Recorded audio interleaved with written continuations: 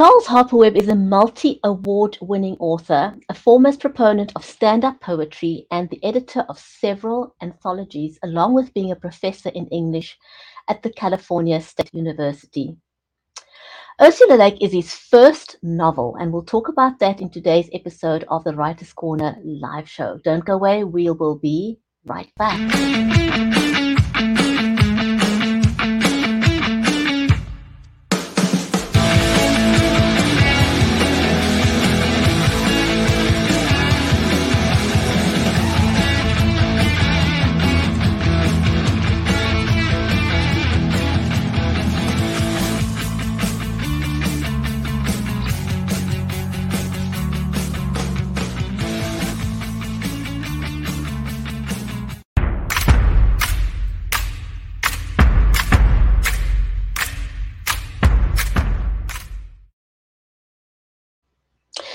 If you're just joining us, then welcome to the Writers' Corner live show. I'm your host, Brigitte Limbanda from Cape Town in South Africa, and in today's show, we're going to be talking to Charles Harper Webb. If this is your first time watching us, do let us know. We'd be happy to give you a shout out to welcome you. Our show today is made possible by Creative Edge, StreamYard, and BeLive Media. So a special warm welcome. If you're watching us over on Amazon Live, on LinkedIn, on Facebook, on YouTube, and also over on Twitter, a warm welcome to all of you. One of the things that Mary and I are very passionate about is helping authors level up. Now, a lot of authors are still using an online method to promote their work. Hybrid seems to be the way forward, although we are hearing more and more authors are starting to do in-person book events. So one of the things we do is give you a few quick tips to level up. And one of the things you can do, we know that a lot of authors go live using their phones, and there's nothing wrong with that. Phone cameras are just amazing. But if you ever wondered what those black lines on the side of your phone is and why you're having to try and fight for real estate on the screen between yourself and your book, a simple trick is to turn your phone from portrait, which most people use, into landscape. It'll get rid of the black lines and you'll have a bigger space in which to comfortably talk to your audience.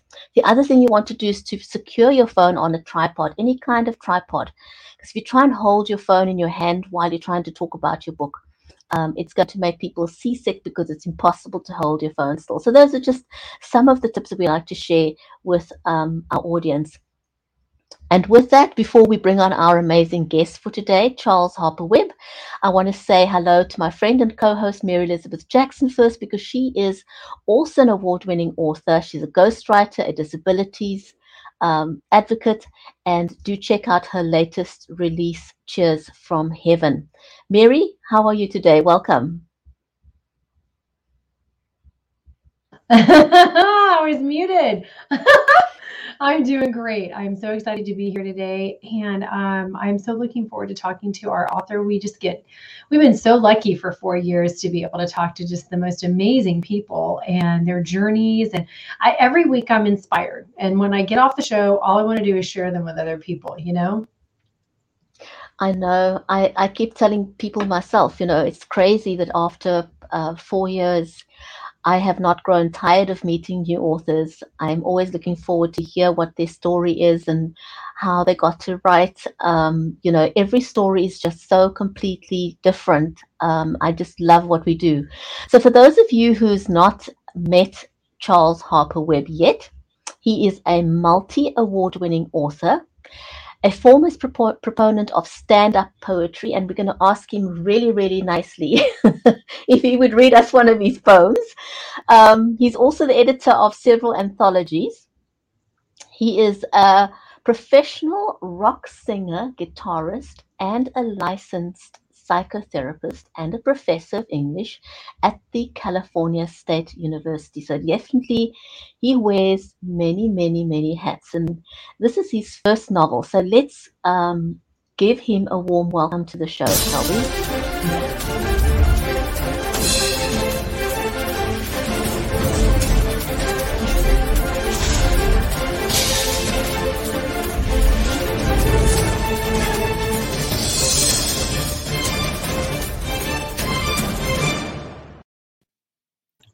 Well, I feel very welcome. Thank you. Hi. Hi, Charles. Welcome to the show. We have a live band. They'll be here later, you know. It's I should amazing. say, I'm not playing in rock bands now. I did that for quite a while, but I can't wear all those hats at the same time. My head's not big enough. Yeah. Well, I was going to say, creative people are, we have a lot of stuff going on. Our creativity just kind of goes here and there and all over the place, doesn't it? So, Charles, how did you get started in writing, and where did your love for poetry come from? Because that's what you're most known for. Was it a natural thing? Is it something your parents nurtured? How did it start for you? Well, my mother was a librarian, and I grew up around books. And my father had done a little time in Hollywood as a comedy writer, and so there was a lot of literary stuff going on in my house, and I just liked to read from a very early age. I got into poetry later. I got into poetry because a friend of mine showed me Allen Ginsberg's work when I was in high school, and I started working on that too. So I've tended to write fiction and poetry together, with breaks where I would only do one or the other. But for a lot of years I was doing nothing but poetry, really, or very little but poetry, because I just found that I loved the way that poetry allowed you to use language to its absolute utmost capacity. So that was interesting to me. I come from a verbal family, so I love dealing with language. there you go. It's very important. And, as an author, I know it's important. For me, it has been to really promote literacy and how much that, we have to get kids to understand it affects every single part of your life. And so getting them to love that early is so important. But look what it's done for you. So you're an inspiration, as well as other folks that have started young in their life with that love. Look where it's taken you. Lots of journeys. And like Brigitte said, lots of hats that you wear. And so that's really important and special. So what is your favorite? Do you have a favorite poetry book or a poem that you've actually written? Well, I'll read one that I've written. That this one's been anthologized a few times, and since my novel is about the wilderness and there's animals in that, this is I guess you could call it an ecological poem about how many species have gone extinct under our stewardship. It's called The Animals Are Leaving. One by one, like guests at a late party, they shake our hands and step into the dark. Arabian ostrich, long-eared kit fox, mysterious starling. One by one, like sheep counted to close our eyes, they leap the fence and disappear into the woods. Atlas bear, passenger pigeon, North Island laughing owl, great auk, dodo, eastern wapiti, Badlands bighorn sheep. One by one, like grade school friends, they move away and fade out of our memories. Portuguese ibex, blue buck, aurochs, Oregon bison, Spanish imperial eagle, Japanese wolf, hawksbill sea turtle, Cape lion, heath hen, Rhaetia thrush. One by one, like children at a fire drill, they march outside and keep marching, though teachers cry, "Come back." Waved albatross, white-bearded spider monkey, pygmy chimpanzee, Australian night parrot, turquoise parakeet, Indian cheetah, Korean tiger, eastern harbor seal, Ceylon elephant, great Indian rhinoceros. One by one, like actors after a play that ran for years and wowed the world, they link their hands and bow before the curtain falls. Wow. Wow, that's amazing. Thank you. Oh, well, thank you for asking. Wow, that was beautiful.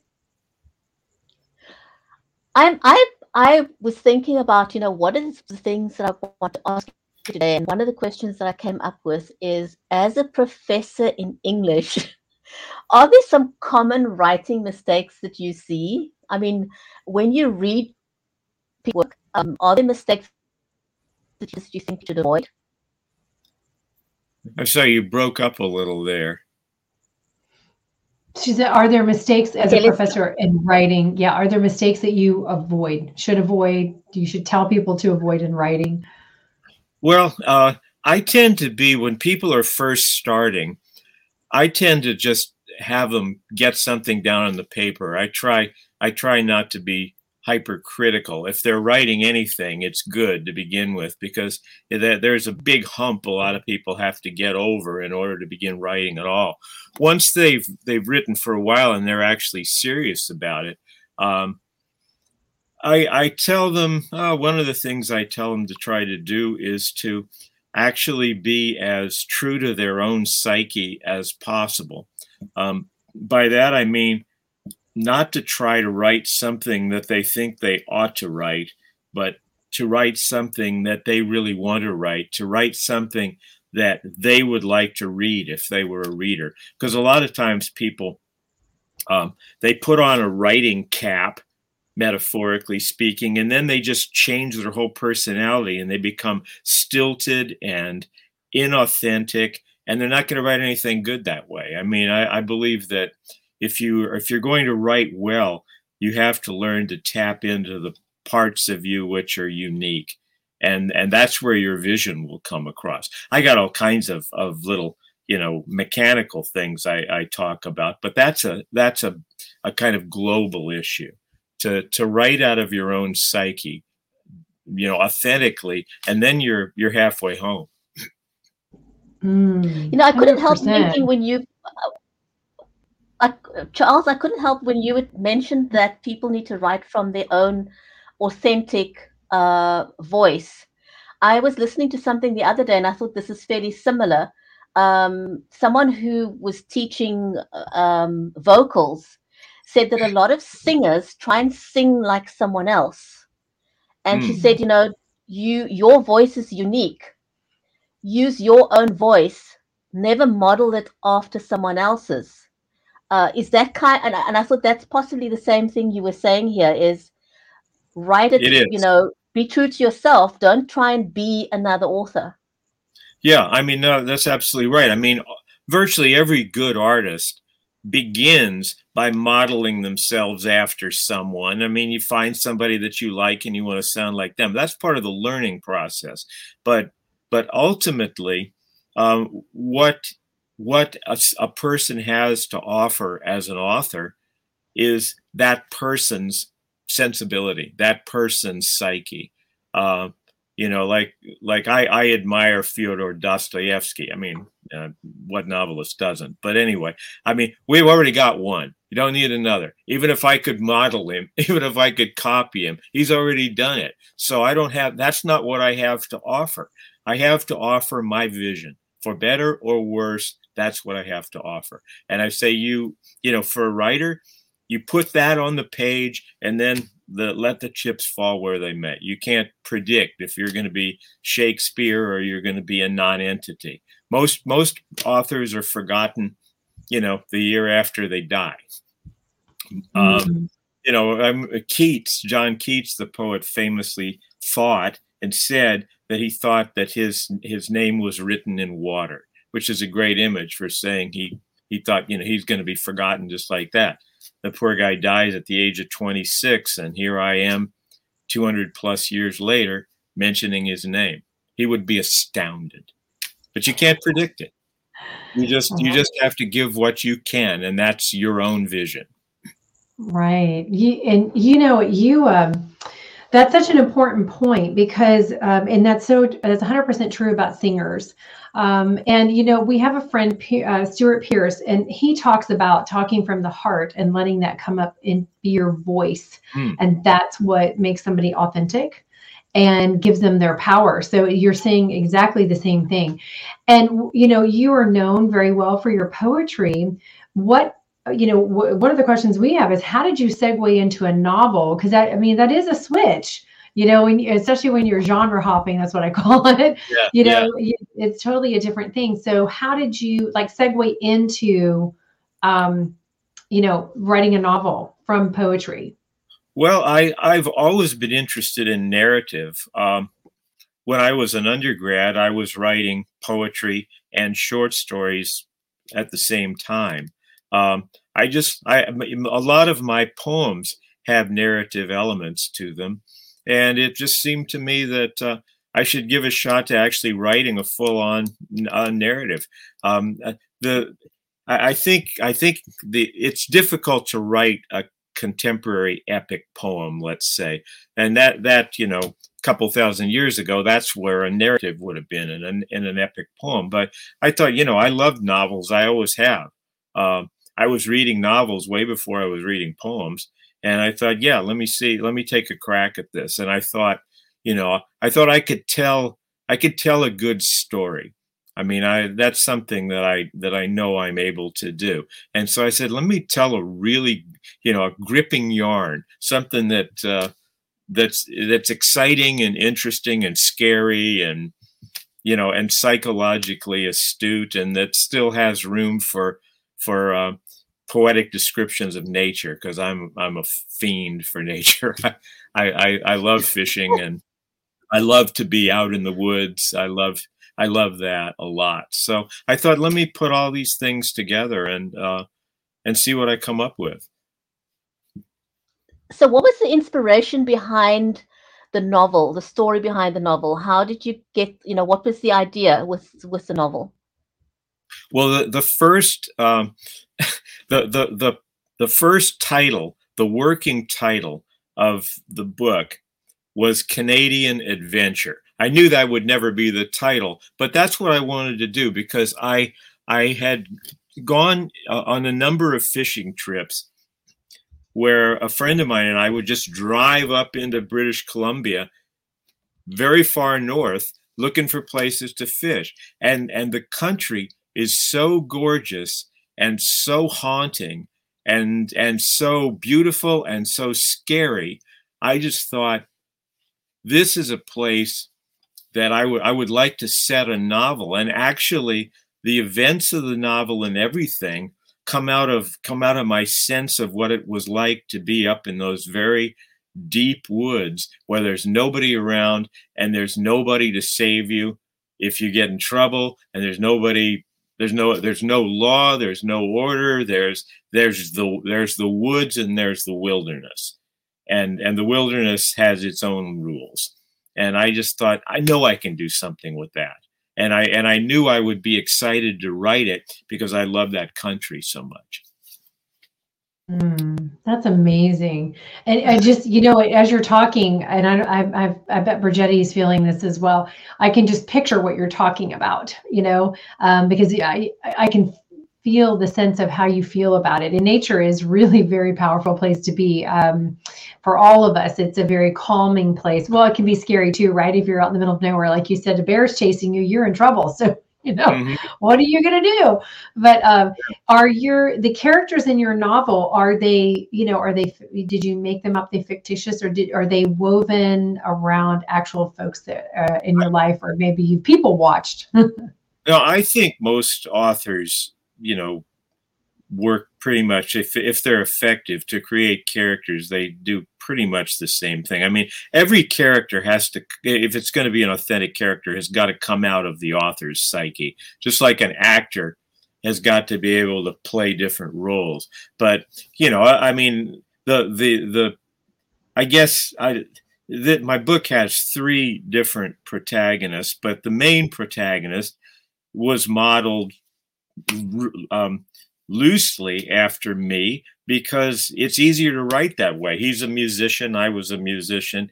He was frustrated with playing the gigs he was playing. I was frustrated that I could understand that.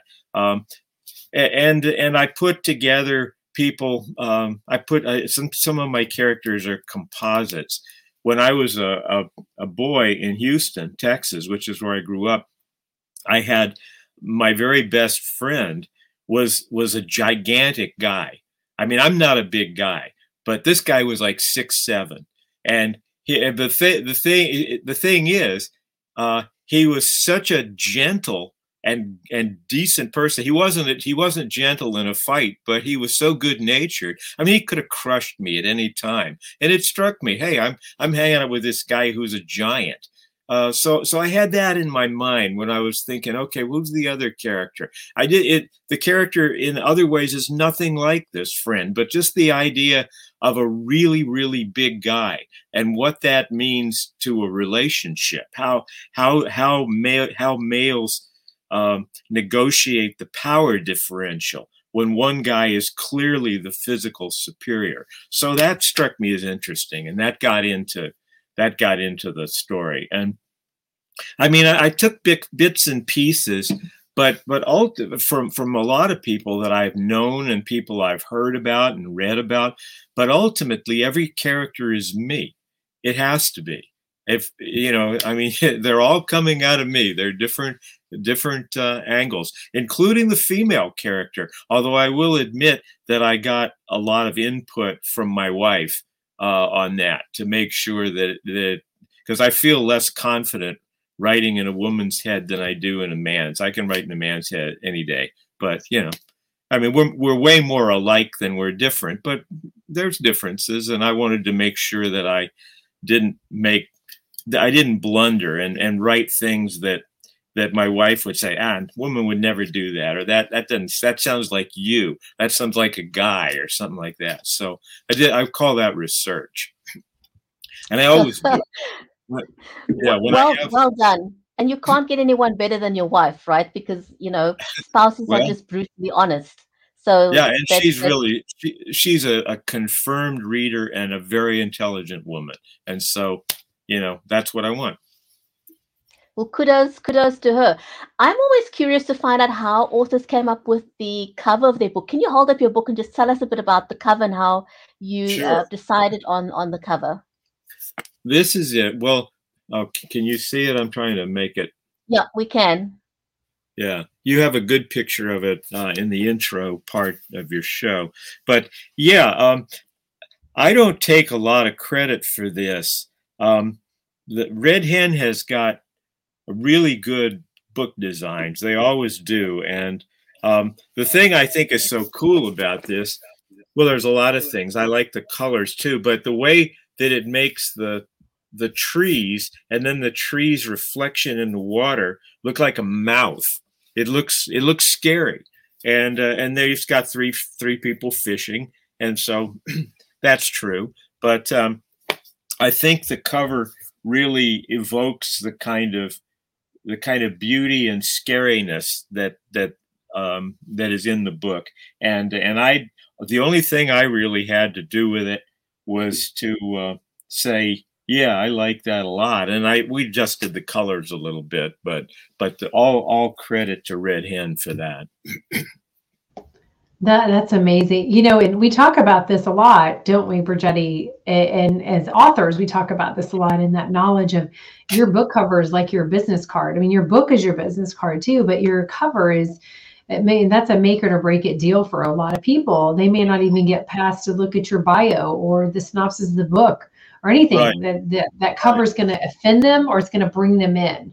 And thank goodness there's so much variety out there for designs. I don't think they'll be running out of them. So can you, do you have a favorite part in your book that you could read to us to let our readers know and watchers know more about the book so they'll go over and get it? Sure. As I said before we came on the air, I like to read the beginning of the book because then I don't have to explain much. This is just how the book begins, and you get it. It spoons you right into it. Scott Murray was an hour out of Vancouver, British Columbia, heading north on Highway 97, when he saw, ahead and to his right, a deer sprawled in a heap beside the road.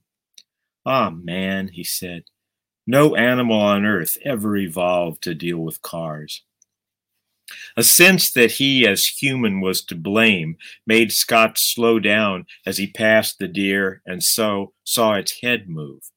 Checking his mirror, no cops, no cars at all, he pulled to the road shoulder and stopped. His watch said 1:04, but the air felt like morning, misty and cool as he eased out of his blue Datsun pickup, braced himself for what he'd see, then started down the shoulder toward the deer. Across the road, pine, spruce, and fir rose like a green fortress wall. A few feet from the gravel shoulder where he walked, a canyon plunged toward a silver creek, wriggling and glittering far below. In the States, there would have been a guardrail. In BC, that's British Columbia, in BC, they would run out of guardrails long before they ran out of risky roads. Reaching the deer, a good-sized whitetail, Scott saw that, yes, it was alive. He also saw there was no hope.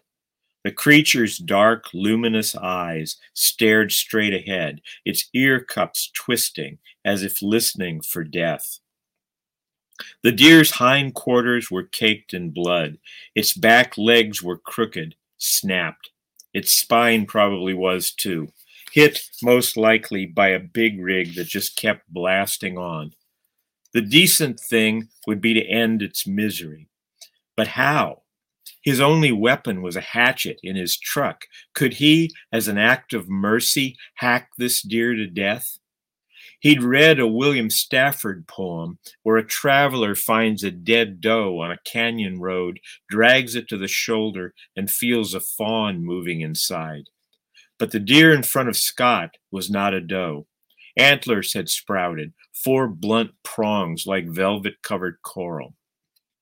As Scott stared at the antlers, he saw that the deer's eyes were fixed on him. Fixed, he would have sworn, in pain and fear, and something else, a gratitude that he was here, a wish not to die alone. Anthropomorphizing, science would say. Still, Scott touched the creature's flank, just barely moving up and down. He felt lightheaded, probably from seeing so much blood as he stroked the quivering flank. "I'm here," he told the dying animal. "I'm here." The deer gave something like a sigh as Scott kept stroking, staring into those lucent brown eyes. What did they see, he wondered, when they looked at him? He pictured himself standing like a deer in thick woods, smelling the pine, the damp, the tang of leaf decay. The greenery around him swayed in a slight breeze, as if it were breathing.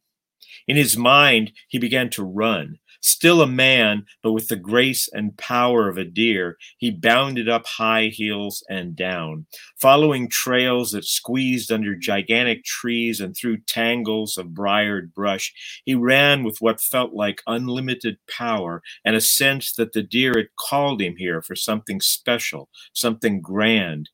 Was this some kind of Keatsian reverie? Whatever it was, he kept running, the thrill turning to fear. Something was chasing him, coming up behind. He neared a chasm too wide to jump, and still he ran, then launched himself into the air. At that instant, the deer gave another sigh.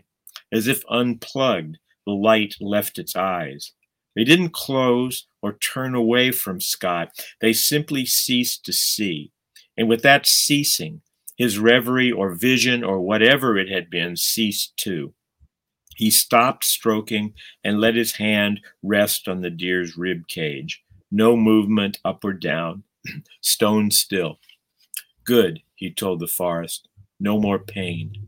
The sight of the deer's antler buds watered his eyes. No telling how big they'd have grown, how many bucks he'd have fought, fawns he'd have sired. The antlers weren't what anyone would call a rack. Still, some driver might decide to take the head, stuff it, and mount it on a wall.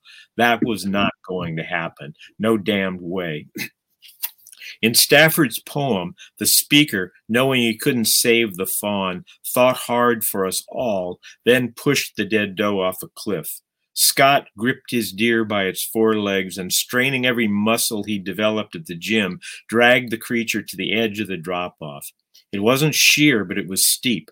Given a shove, the deer might roll all the way down. Dropping to his knees, Scott placed his hands on the still warm belly, choosing spots where the coarse red-brown hair was free from blood. 3 hard shoves, and the deer was sliding, then rolling into the canyon. Scott watched it roll faster, then snag on a rock and stop halfway to the creek. Some mountain lion, coyote, or bear might find it there. Vultures and crows would feast for sure. Anything left of the carcass would rot and bit by bit finish its journey to the creek. Wow. Wow. You're a great storyteller, Charles. Well, I'm glad you think so. Yes. Yes, you are. Thank you so, so much, Charles. It was amazing. Thank you for making the time to come and share your work with us. So much appreciated. To our viewers out there, thank you for joining us live. Thank you to the viewers who are watching this on the replay. Charles, any word of advice for any writers out there? I'm sorry, you break up sometimes. What? I couldn't hear it all. I was just asking if you have any final word of advice for any writers out there. I think I've pretty much already given it my best shot as far as the advice goes, is just to follow your own vision and trust it, because that's all you have to offer. That's everything. Thank you so much. Boy, we loved having you on. Thank you so much. Well, it's my pleasure. Thank you very much for having me. I think that's a great piece of advice to end the show on, is just be yourself right from your heart. Thanks, everyone. We look forward to seeing you on the next episode of the Writers' Corner live show, and keep writing.